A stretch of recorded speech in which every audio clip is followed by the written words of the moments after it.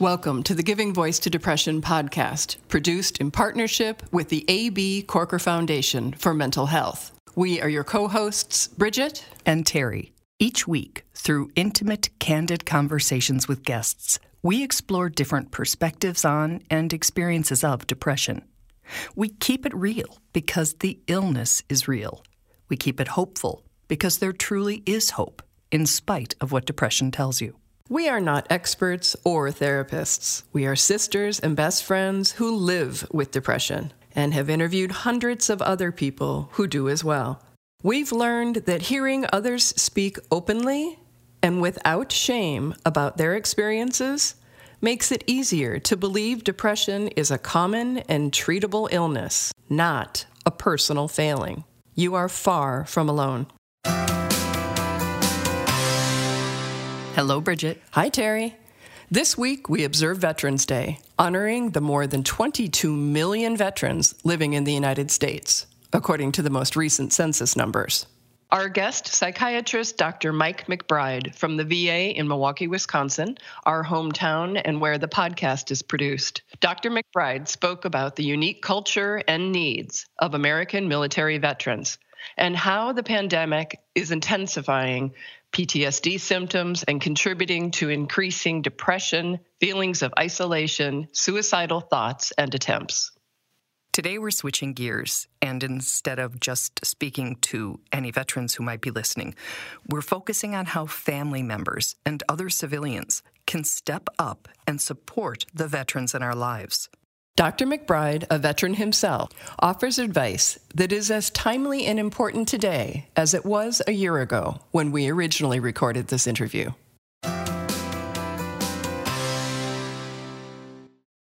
So we asked what civilians need to understand that maybe we don't about veterans and how we can support them, and in particular, their mental health. That's a very good question. I'm just thinking about the best way to articulate that, and I'm thinking of my veterans who will be the first to kind of point out this disconnect that they feel with the civilian world. And that's just because we have to face it as a cultural difference. It's not that the community doesn't care. They do care. It's just that they don't have the same cultural understanding of the veterans' world.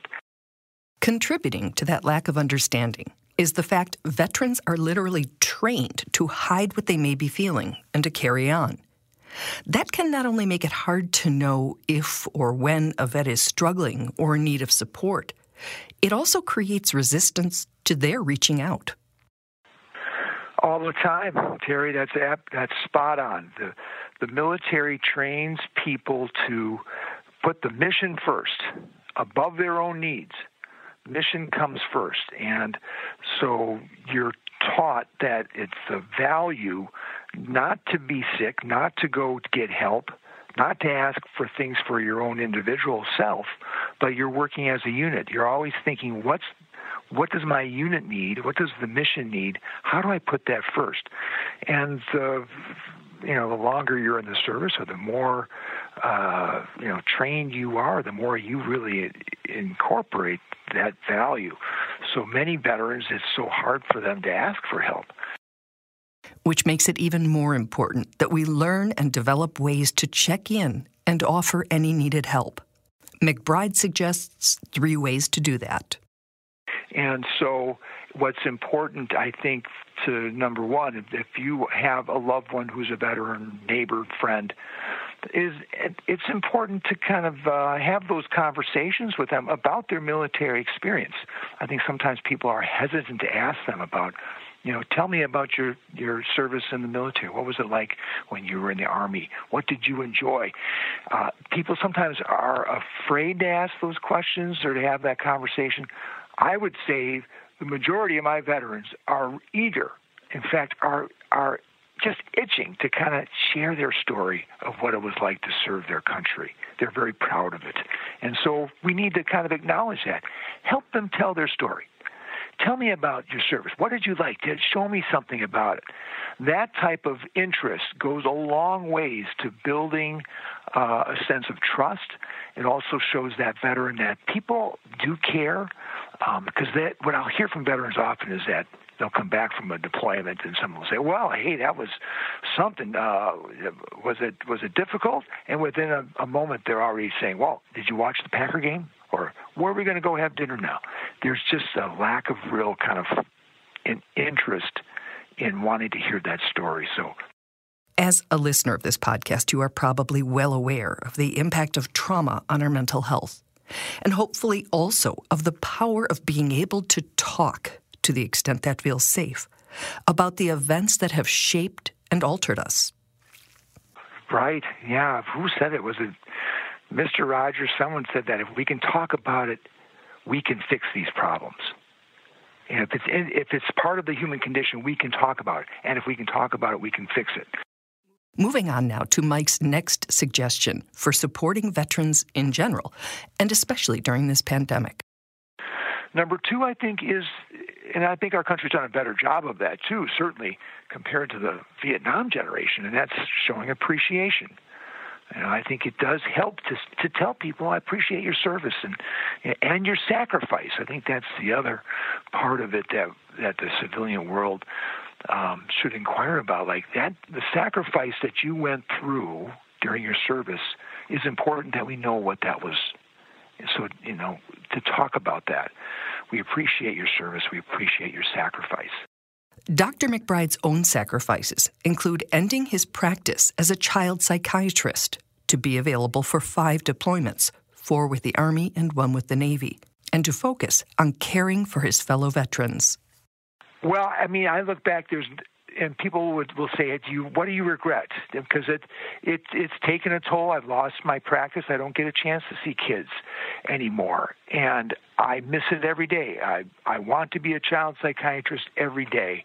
But when I think about it, I need to be working with veterans because this population it's a culture. This military veteran world is a culture to itself. And I think being a part of it now, I understand why it's important to have people who understand that culture to connect and work with veterans in their recoveries. McBride says the third thing veterans want and need from civilians is support. So the civilian world, working with veterans, interacting with veterans, we want, veterans don't want a handout. They want to be able to thrive in ways that, are true to themselves. So we want to support that. So that third point would be, how can we as a civilian world support our veterans as they continue to adjust to the civilian world? How can we help them be successful in a school setting or in a workplace or in a neighborhood? I just think that there's a lot that we can do, but we have to kind of work with our veterans. As an example, McBride shares about how a neighborhood near his showed compassion and awareness over the 4th of July holiday. We know that that's a time when lots of people enjoy using fireworks. Well, for a lot of veterans, especially combat veterans who've been exposed to explosions, that can be a very triggering time. That can be a very difficult time for them to get through, and that's the irony there is they can't really enjoy and celebrate their nation's independence because their PTSD is being triggered by careless use of fireworks by unknowing neighbors. And so this neighborhood put signs up in their yard that said, we have veterans in our neighborhood, be conscientious or careful with your fireworks. So it was a message, a public message to everybody that, hey, let's just be aware of the fact that there are veterans in our neighborhood, and let's be considerate of them. And that was seen by veterans and appreciated. Another tip directed toward the family members of veterans goes back to the fact vets might be reluctant to reach out if they're struggling. McBride says family members can reach out for them. As an example, he shared about a young couple he supports via video sessions. He says the veteran, who was Special Forces and a Green Beret, has very serious PTSD. Well, he's reluctant to get care for himself, trauma processing, the type of therapy that we know can be very beneficial. But to do that is hard. That's like going into an operation without an anesthetic. And so he's ambivalent, he's avoidant, and we understand that. But she's not. So I asked him yesterday, and they're both on the video, I said, what if your wife and I met virtually so that I could help train her on things that she can do when you're having a bad day, when you're having a moment of your PTSD is exacerbated. I know if we can train family members to understand and respond, that's much better than having you got to run out here and see me at the VA. I think we're better off as a system that if we were to pivot and focus more on helping families and friends understand this and give them skills to help their loved ones, I think we'd be in a much healthier state. When talking about mental health, PTSD, veterans, and a pandemic, suicide prevention has to be part of the discussion. A recently released report from the VA's Office of Mental Health and Suicide Prevention found that the suicide rate for veterans was 1.5 times the rate for non-veteran adults, even after adjusting for population differences in age and sex. The number of veteran suicides exceeded 6,000 each year from 2008 to 2017. And firearms were the method of suicide in 70.7% of male veteran suicide deaths and 43.2% of female veteran suicide deaths in 2017. Our veteran culture is a gun culture, and the majority of veterans own guns, sometimes multiple guns. What we want, and sometimes it scares veterans because they feel that that there's an effort to restrict their gun access, but that's not it. What we want to do is restricting access in the sense of when someone's in crisis, that gun is not readily available to them. And so safe storage is what I'm looking for, so that they can keep the weapon out of the hands of children and keep the hands out of the weapon of those who may be in crisis. Means restriction during times of crisis. It's a critical component of suicide prevention. And it's like there seems to be an understanding that securing, say, a bottle of potentially lethal medication during a crisis is a good idea. But when guns are involved, it can be a really tricky topic to broach. Fortunately, Dr. McBride has had that talk enough times with enough veterans that he knows what works. Well, it is hard, but we have to have the conversation. I think that's the point, is that how to have these conversations without making people feel as if we're somehow against that Second Amendment, when what we are doing is saying, look, just with kids alone, veterans, I can get them to respond to me when I ask them about their firearm and whether if a child in their house can get access to it, and how do we protect that child from that weapon. Then I get the veteran to go, you're right, I can't have a loaded weapon under my bed because I've got a 3-year-old, and that 3-year-old can pull trigger. So I'm going to have to be more thoughtful of how to safely store that weapon. And then the other point is, sometimes I have to say it in that way to people like, okay, I'm not worried about you, but I'm worried about other people in your house who might have a mental health problem. If you have an adolescent who's going through an emotional distress, whatever it is, they are at risk because of the impulsivity.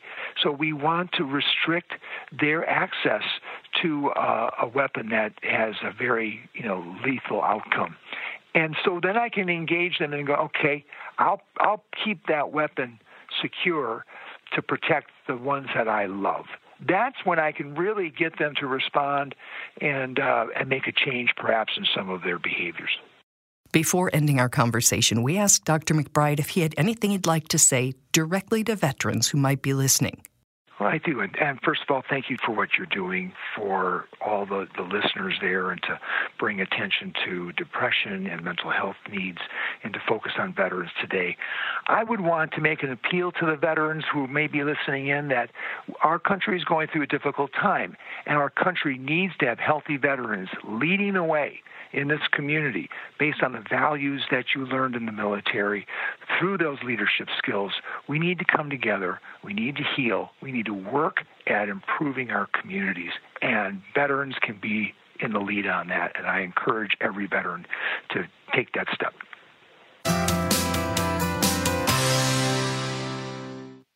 There it is again.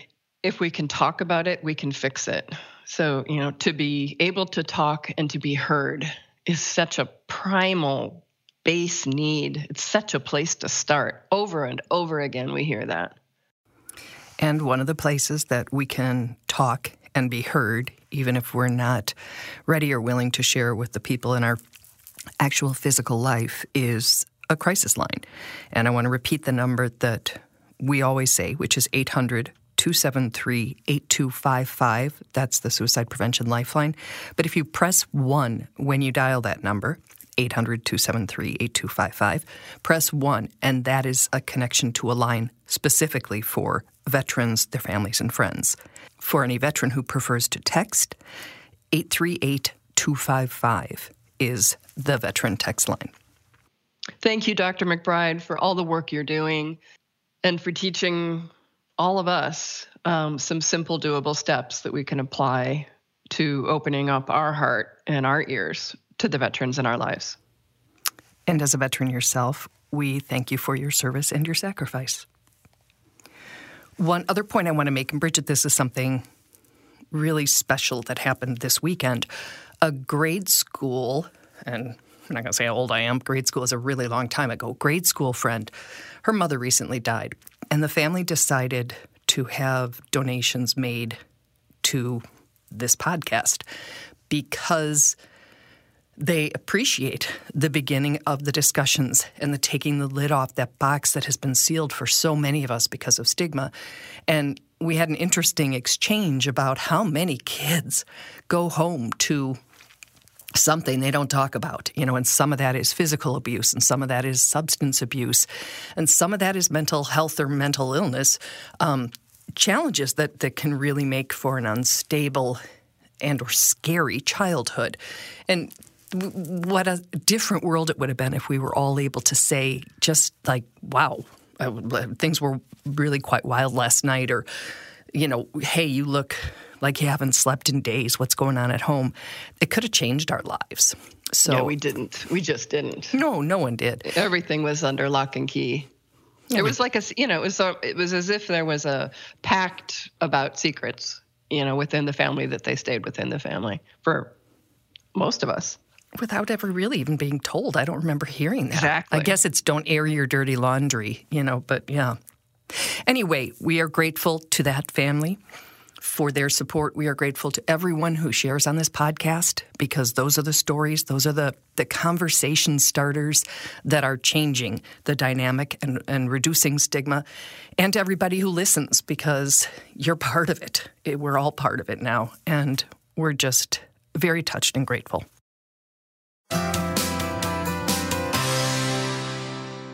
We truly hope that our podcast brings a little more understanding, helps you better articulate your experience of depression, or better understand how to support someone else's. We invite you to join us for daily posts on the Giving Voice to Depression Facebook page and on Twitter and Instagram at Voice Depression. It is a comfort to be among fellow travelers on depression's dark road. And remember, if you're struggling, speak up. If someone else is, listen up.